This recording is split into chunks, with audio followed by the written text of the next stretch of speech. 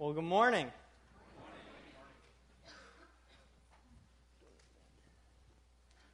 Hi. My name is Eric. For those of you who don't know me, I'm the pastoral intern here at Bethel Christian Fellowship. And I've been here for about 2 months now, and it's already starting to get cold. And I grew up in East Africa, Tanzania. And so cold weather's not the greatest thing to me. But, I realized something. Minnesota nice is a real thing, though. Like, after I moved here, I'd heard about it, growing up. I listened to Garrison Keillor on the radio and stuff. But Minnesota nice, it's a real thing. I mean, I was driving in the car the other day with my fiance's mom. And it's funny. Like, someone is running a stop sign in front of her. Okay? Running a stop sign. Now, I lived in New York for about 7 years total, and this person's running a stop sign. If you're in New York and someone is in front of you running a stop sign, you're going to have a few choice words for them. You're going to be like, you moron, what's wrong with you? Get out of the way. What are you doing? All right? What are you doing? But in Minnesota, my fiance, Bethany's mom is like, okay, sweetheart, where are you going? What are you doing here? And I'm just like... The guy's running a stop sign, and you're still nice to him. What's up with that? Anyway, Pastor Jim is gone this week, and so that means that I get to preach. So I'm excited about this. We're continuing this series called A Rock, which means to lay a foundation or to set in order. We're talking about the foundational principles that this church is based on, built around. And we've gone through 4 of them so far. Why don't we just say them together, just to get us caught up to where we are. We won't read the whole thing, just the bold part up to the colon. We will stand for truth. We will establish our unity and our Christ-centered vision. We will depend on God in prayer. We will make disciples. And now, we will value every member as a minister. We are called to do our part that the whole work will be done. We will seek to discover what our gifts are so that our primary ministry will reflect our giftedness. Yahoo. I'm excited because, first of all, it's Mission Sunday. This is a good week to have this series, right? Now, apart from tithing, though, giving our time is not always the most popular thing to talk about, right?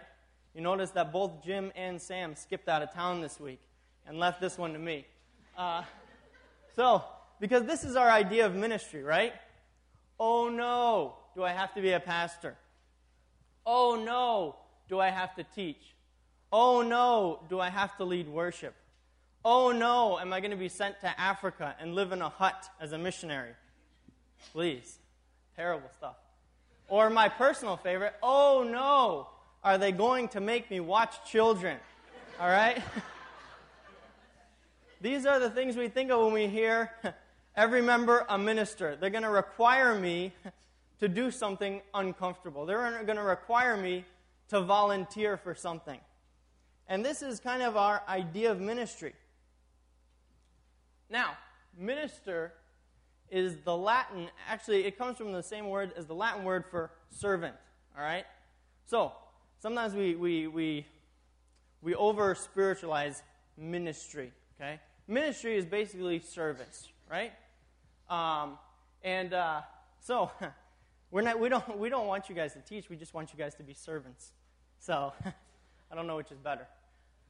All right, and it's a pretty clear thing in the Bible that we're required to serve God, right? Okay, thank God for His grace. All right, thank God for His grace that saved us. But there's this thing where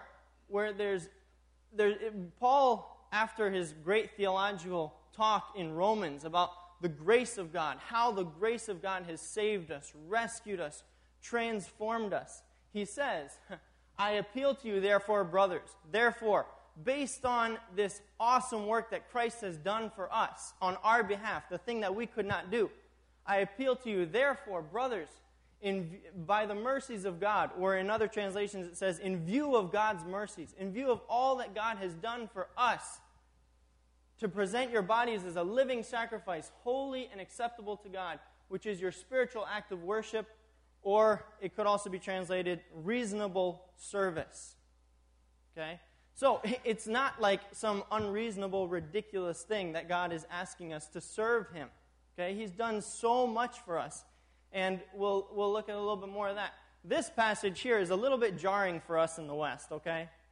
I'm just going to, fasten your seatbelts because this will give you a little whiplash here. Will any of you who has a servant plowing or keeping sheep say to him, when he has come in from the field, come at once and recline at the table? Will he not rather say to him, prepare supper for me and dress properly and serve me while I eat and drink? Does he thank the servant because he did what was commanded? So also, when you have done all that you were commanded, say, we are unworthy servants. We have only done our duty.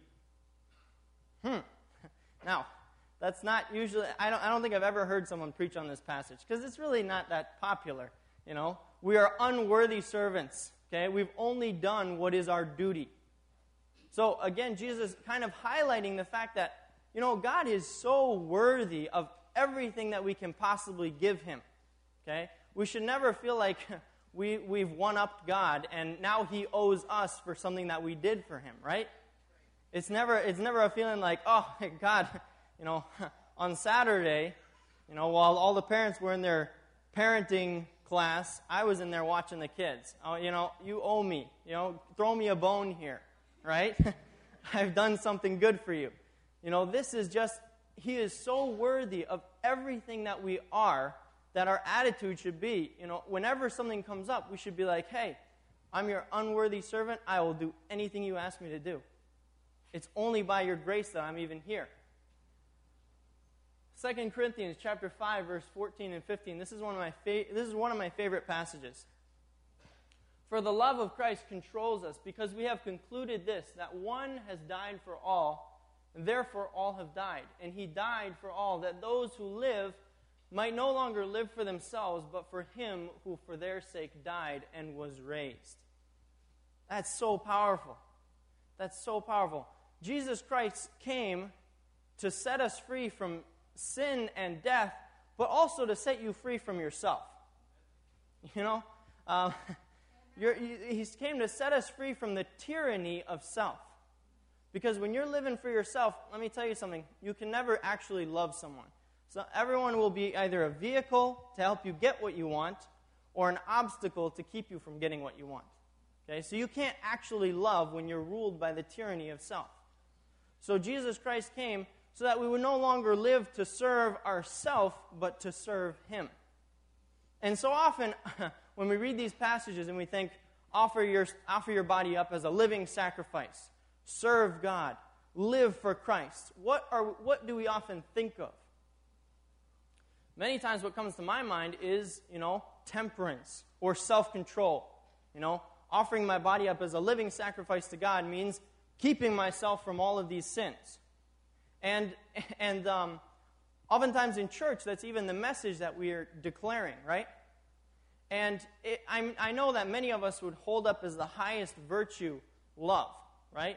Many of us would say love is probably the highest virtue.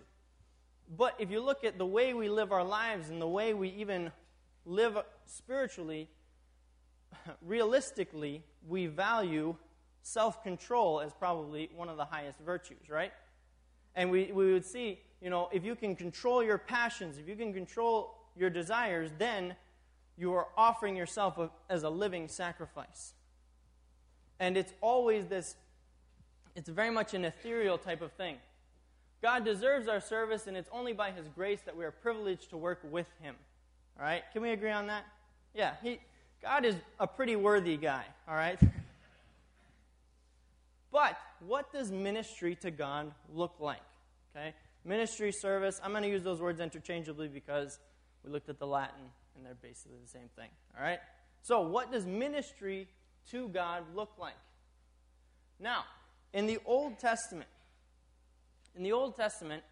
ministry to God was very much it was very much based in the tabernacle or the temple, right? That was the center of ministering or worshiping or serving God. And there was a group of people called the Levites, and specific ones within the tribe of the Levites were the priests, and they were called to minister to God. Okay? They would offer sacrifices, and within the tabernacle and the temple there was what was called the Holy of Holies. It was this perfect cube within the temple or within the tabernacle. Okay? This perfect cube, and in there that was the place where the most holy ministry took place. On the Day of Atonement, once a year, the high priest would go into the Holy of Holies and offer the sacrifice of atonement for the sins of the people so that they could have a right relationship with God. And this was ministry in the Old Testament. And often we still have kind of an Old Testament mindset when it comes to ministry, right? We come into church on Sunday, we stand, we raise our hands, we sing a few songs, and that is ministry to God. And I'm not saying that worship and all of those things are wrong. No, they have a great place. And it builds our faith, it builds our relationship with God, and it's pleasing to Him. But at Jesus' death, the veil was torn, right? The veil into the Holy of Holies was torn open. Now, this would have been just a shocking thing to the Jews, right? Because, most people would never even get a chance to look inside the Holy of Holies, okay? Like 0.0001% of the population in Israel got a chance to look inside of there. And all of a sudden, this veil is torn open, ripped open at the death of Jesus Christ. And oftentimes we see that and we interpret it as, well, separation was removed. We all have access now into the Holy of Holies. And that is so true, and that is such an awesome part of Christianity, that we can go boldly before the throne of God and make our requests, enter into His very presence. But it's more than that. It's more than just that. Because not only that, but the focal point of ministry and worship to God was also moved. You see, up until this point, the focal point of everything that the Jews did was based around this Holy of Holies. All the sacrifices, everything took place around the Holy of Holies. And the most sacred sacrifice was inside of the Holy of Holies. But all of a sudden, this veil is rent. It's ripped open. And it's kind of like God was saying, okay, this has now served its purpose. It's finished. The atonement has taken place once and for all. No longer is the focal point or the center of worship this Holy of Holies. Let's look at Matthew chapter 25.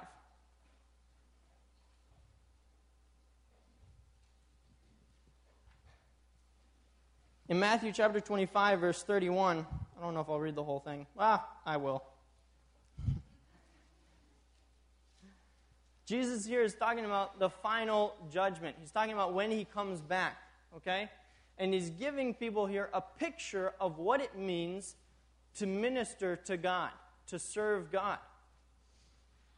When the Son of Man comes in His glory and all the angels with Him, then He will sit on His glorious throne. Before Him will be gathered all the nations, and He will separate people one from another, as a shepherd separates the sheep from the goats. And He will place the sheep on His right, but the goats on the left. Then the King will say to those on His right, "Come, you who are blessed by my Father, inherit the kingdom prepared for you from the foundation of the world. For I was hungry, and you gave me food. I was thirsty, and you gave me drink. I was a stranger, and you welcomed me. I was naked, and you clothed me. I was sick, and you visited me. I was in prison, and you came to me." Then the righteous will answer Him, saying, "Lord, when did we see you hungry and feed you, or thirsty and give you drink? And when did we see you a stranger and welcome you, or naked and clothe you?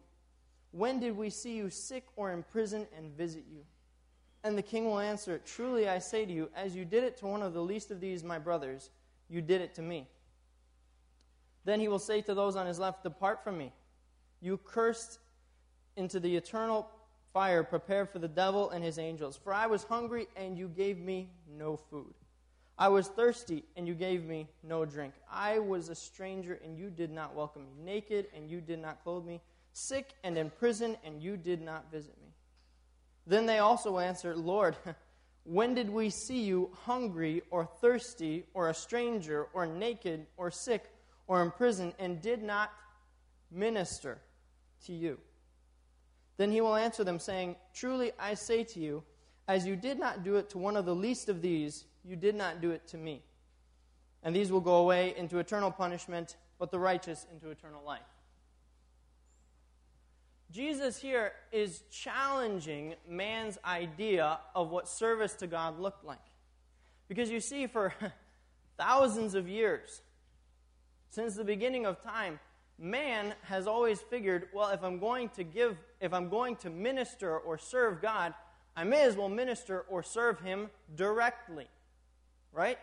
Pagan religions, even the Jewish religion. If you wanted to give a gift to God, what would you do?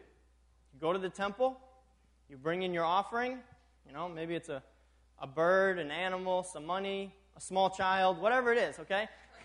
You bring it to God and you offer it to God or your gods. And this was considered ministering to God, meeting God's needs, if we could say that, all right?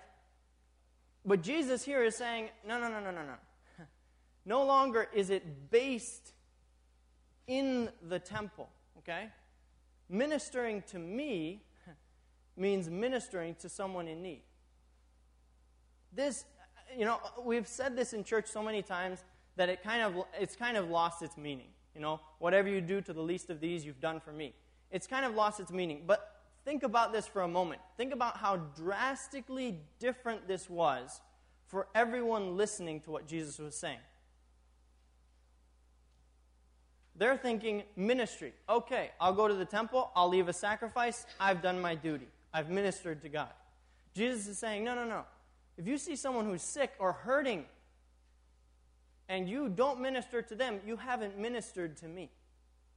If you see someone standing on a street corner and you don't minister to them, you haven't ministered to me. How many of us, if we found out that Jesus was sick in the hospital, wouldn't go and visit him? Or how many of us, if we saw Jesus on the side of the road with a flat tire, wouldn't pull over, stop, earn a couple extra brownie points and help him change his tire? Right? How many of us would not do that? You see him sitting on the side of the road with his long blonde hair and his robe on, and you're like, oh man, I'm going to go pull over there and help Jesus out, right? Jesus didn't have blonde hair. Anyway, but how many of us would drive by Jesus if we saw Jesus sitting on a street corner in need of food? This is a radical concept. And it challenged to the very core how men viewed serving God. How we view serving God. It's completely radical, completely foreign to everything that they knew. There was a man named Pachomius in the early Christian church. The early Christians, they got this, all right? They understood this. In fact, this man Pachomius, he was not a Christian, but he was living in northern Egypt, a place called Thebes, during the time of the Roman Empire. And he and all the young men in this city were kind of drafted into the Roman army. And in the Roman army, you'd basically they could go in, they could press gang everybody in the town and say, you're all going to be in the Roman army. Well, since they knew that desertion would probably be pretty high if they just relied on people to show up, they would grab everybody, stick them all in prison until they kind of cooled off. Then they'd stick them in a bunch of wagons, prison wagons, cart them off to a faraway place so they would have a hard time getting home. Then they'd train them, and then you'd serve in the army for a couple of years, and then you'd be free to go home. So, it's a great system. But anyway, so Pachomius and his fellow future soldiers are in prison. in Egypt. And it's, prisons today are pretty nice. But back in those days, prison wasn't a great place to be. And while they're in prison, a famine breaks out in the land. And, the people outside of prison are struggling to find food. Now, how much food do you think the guys in prison are going to get? Okay? Human rights wasn't really a big thing back then, okay? So these guys in prison, well, they're the last ones to get any type of service. So they are starving to death in prison, and they think all hope is gone. Who on earth is going to come and save us here in prison when they're struggling to find food out there? Well, one night, these people show up at the window of the prison, and they start handing bread through the prison bars to these prisoners. These prisoners are devouring it ravenously. They don't care who these people are, okay? They're just like, there's bread coming through the window, grab a piece, bite into it. All right? And night after night, these people come back, and they're bringing them food. Night after night. And eventually, these prisoners start asking themselves, who are these people, and why on earth are they giving us food in here when they're struggling to find food out there? They come to find out that they're from this new cult called the Galileans. All right? They worship some guy who died and then apparently came back to life. Okay? Crazy stuff. All right? But they're giving us bread. They're bringing us bread. And Pachomius, you can see Saint Pachomius on there. Okay? He got saved. He became a saint, whatever that involves. But anyway, he after his time in the Roman army, he got out of the Roman army. He sought out these Christians. Even though there was persecution going on in this church, he sought them out and he said, I need to know why you did this. And they basically told him, the Christians in Thebes, they did that because they believed that serving you was serving God. Serving you, ministering to your need, was ministering to God. Guys, this is what won the Roman Empire to Christ. Was the fact that these early Christians threw their generosity at an empire that despised them. They threw their compassion at an empire that despised them. They refused to give up on the people who had given up on them. The empire said, these Christians are nuts. In many cases, they said they don't even deserve to live. They persecuted them, killed many of them. But these Christians refused to stop meeting the needs of the people within the Roman Empire. These Christians, these early Christians, they would take boats out into the river where babies were tossed because they were unwanted. And they would fish babies out of the water and take them home and raise them. Okay? Old time, they didn't have abortion, so they would just, when you had a child that you didn't want, you take it out, you throw it in a ditch, done. These Christians would walk through these ditches, picking up abandoned babies, taking them in, caring for them. When plagues struck large Roman cities at the end of the 2nd century and beginning of the 3rd century, the Christians remained behind in order to care for the sick and dying. When all of the pagan priests, who were usually some of the richest guys in town, when they would hightail it out of there, because they could afford to move on to another place. But all of the poor people who couldn't afford to leave, the Christians stayed behind and ministered to these sick and dying people. And in many cases, they caught the plague and died themselves. But because of this compassion, because they believed that reaching out to people in need was reaching out to Jesus Christ, they turned the Roman Empire upside down. And Christianity became the world religion that it is today because of this movement. Because they believe that every single person can touch the heart of Jesus Christ. Every single person can minister to the need of Jesus Christ when they minister to someone in need. It was a radical, radical idea that changed the world. What changed the Roman Empire wasn't the theology of Christianity. Okay, let's face it. the theology of Christianity is pretty crazy, especially if you're a Roman and most of them didn't even believe in resurrection from the dead, okay? The theology of Christianity was pretty crazy. And even by and large, it wasn't even the miracles. You know, there are cases we see miracles took place, but it was the compassion that grabbed the heart of the Romans, and they said, whatever these guys have, we need it. Because this is a completely different way of doing life. They believed that you could touch the heart of God by touching the heart,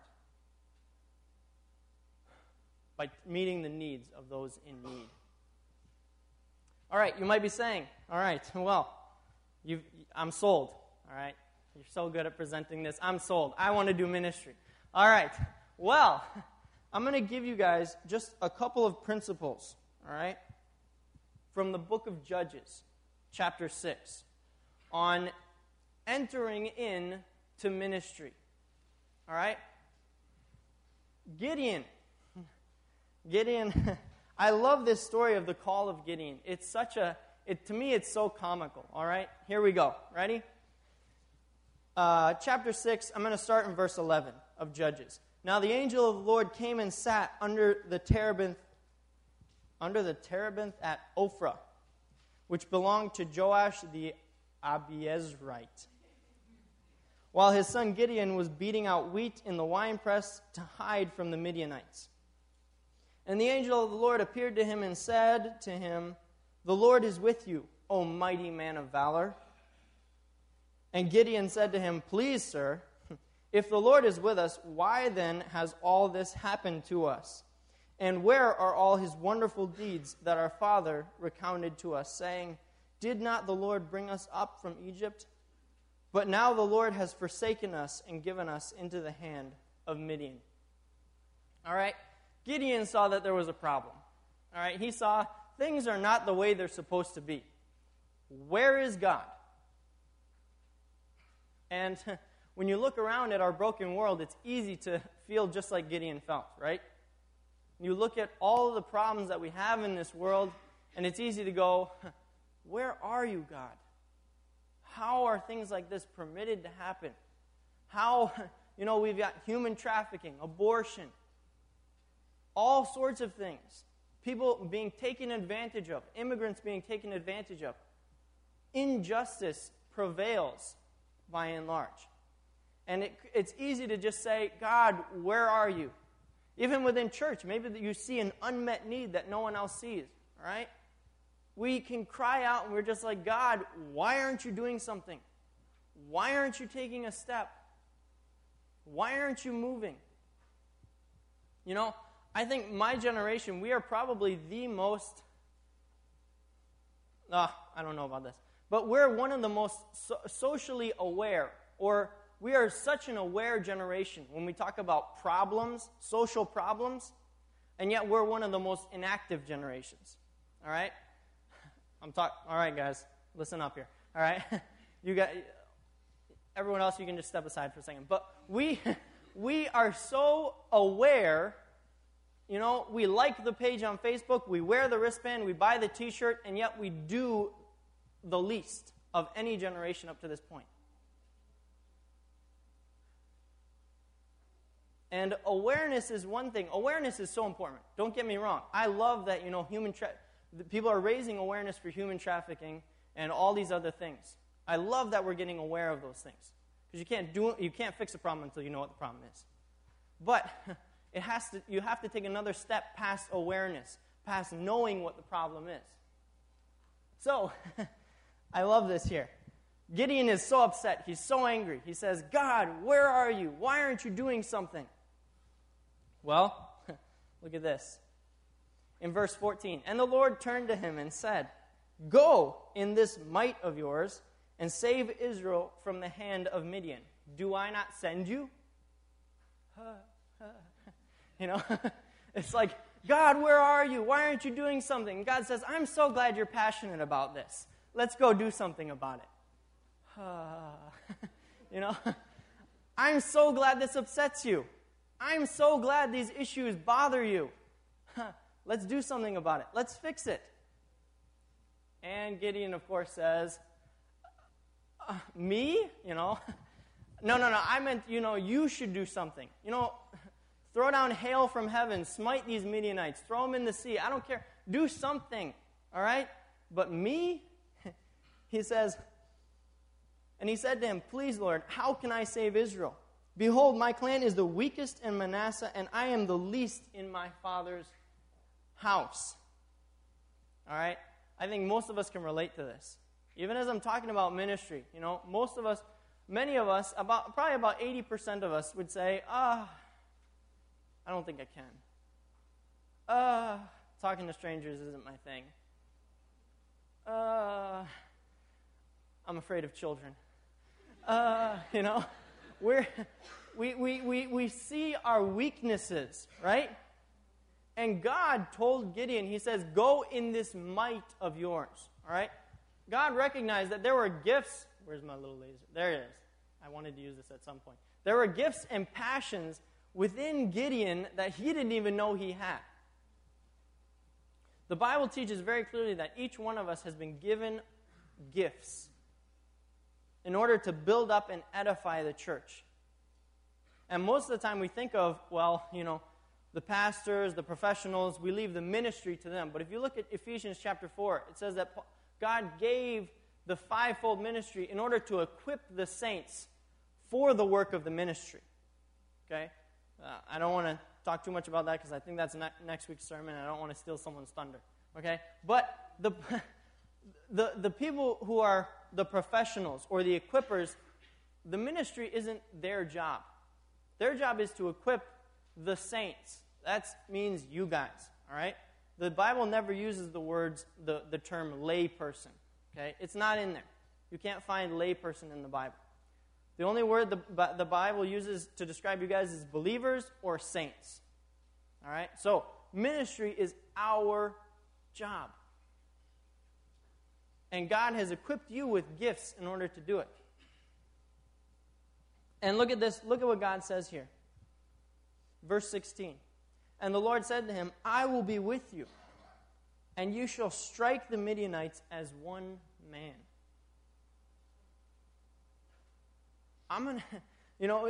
Immediately when we think of ministry, the first thing that comes into our mind is all of our shortcomings. All the reasons why we can't do it. All the reasons why we can't step out and do this thing.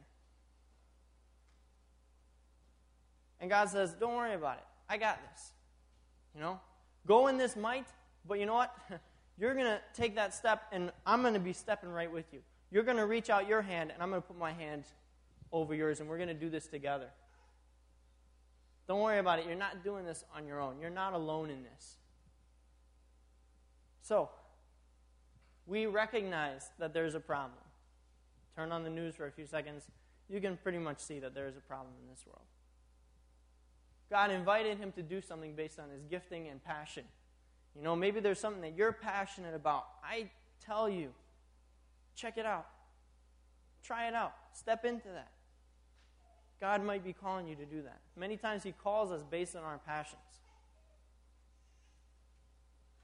Gideon recognized his weakness. You guys are weak. And so am I. But God told him that they would do it together. You don't have to fear that you're going to fail, all right? God's in this with us.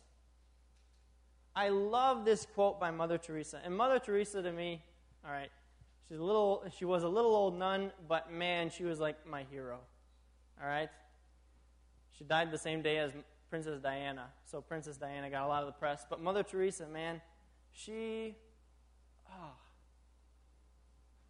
lived this. She lived this. She said, every day I minister to Jesus in disguise. She went to Calcutta, India, just to minister to the people who were sick and dying, to the lepers, just so that they could have a dignified death, just so she could wash their wounds before they would die. She lived this, guys. And I love this quote by her. It's one of my favorites. If you can't feed 100 people, then just feed one. It's so easy with all of the problems in the world, with all of the the many catastrophes that we see going on around us, to throw up our hands and say, it's hopeless, I can't do anything. Right? I don't know how many millions of kids die every day from starvation. And we just throw up our hands and we say, it's hopeless. What can we do? What can I do? It's a drop in the bucket or a drop in the ocean. And Mother Teresa, I love this so much. If you can't feed 100 people, then at least feed one. Now, I would add, if you can feed 100 people, then feed 100 people, you know. But if you can't, just do what you can. Do what you can. And no, it's not convenient, you know. It's not convenient, but, you know, Jesus wasn't very convenient when he was on the earth. Just ask Mary and Joseph, all right? Jesus is not, he's not really about convenience. Mary and Joseph were quite inconvenienced by what Jesus did. If you can't feed 100 people, then feed one. We believe here at Bethel Christian Fellowship that you are a minister. That you have a call on your life to affect the world. And you can't know how far the impact of what you do will reach. You can't know. Some of the biggest changes that I've heard about in the lives of people came from some of the smallest actions. Compassion, I worked in Utica, New York for 2 years, and my pastor there used to say that compassion is the fulcrum that God uses to move mountains. Compassion. He uses it to leverage. And every one of us is a minister. And here as a church, all right, when we're ministering to one another, what does Pastor Jim like to say? We exist for those who are not yet here, right? We exist for those who are not yet here. You know, church, so many times church becomes like a social gathering or just a social event where we come in, you know, we get our word for the week, and then we go back out. Well, church was meant to be, it's like the corner in a boxing ring, okay? You're out there. You're in the world. You're fighting against the devil. You're fighting against his schemes, and you get beat up, right? You get beat up when you're out there. And just like a boxer who, you know, or UFC fighter. I like to watch UFC. But he just collapses in the corner. And his coach and the other guy with the towel and the Vaseline who comes out and rubs all over his face and stuff.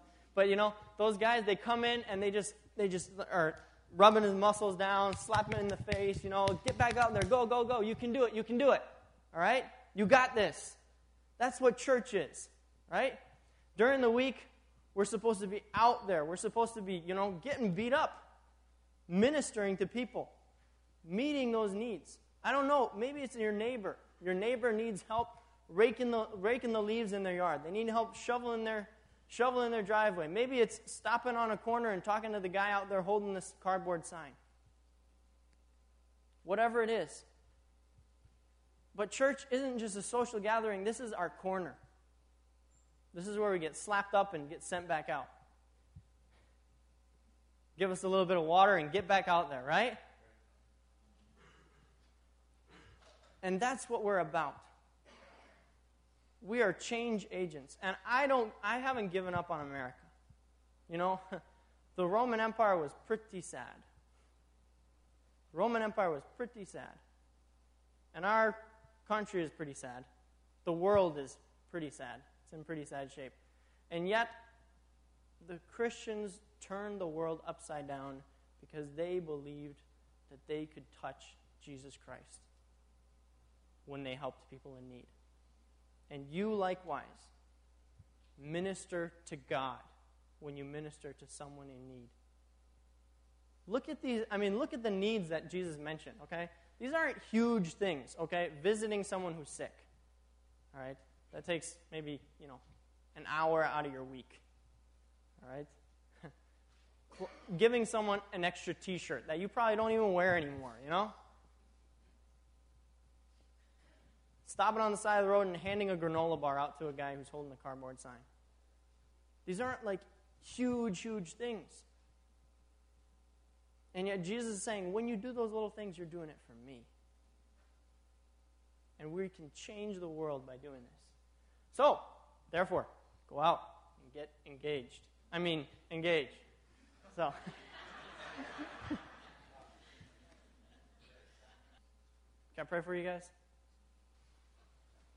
God, light us on fire with a passion for ministering to you by ministering to people in need. God, make that a reality in our minds, a reality in our spirits. That when we minister to someone who is in need, when we fill a need, whether it be inside the church, outside the church, underneath the church, wherever, when we minister, God, we are doing it for you. When we serve someone, we're doing it for you. We are, as you said, we are doing it even for the least of these. Whoever it's for, we're doing it for you, to touch your heart. To clothe Jesus. To visit Jesus. To pray for Jesus. To share the gospel with Jesus.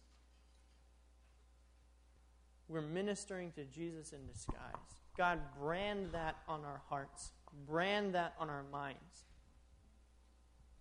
And yes, God, it's going to be inconvenient. So, Lord, I pray you'd give us the patience, the endurance to do it. But, God, I pray that you'd help everyone seated in this room, no matter whether they're seated at the back, at the front, in the middle, on the left, on the right, whatever seat they're sitting in, God, that you would help them to know they are a minister. And I pray that like the early church, God, that we would transform the world. That we would transform the world by seeing you in those in need. God, I thank you so much.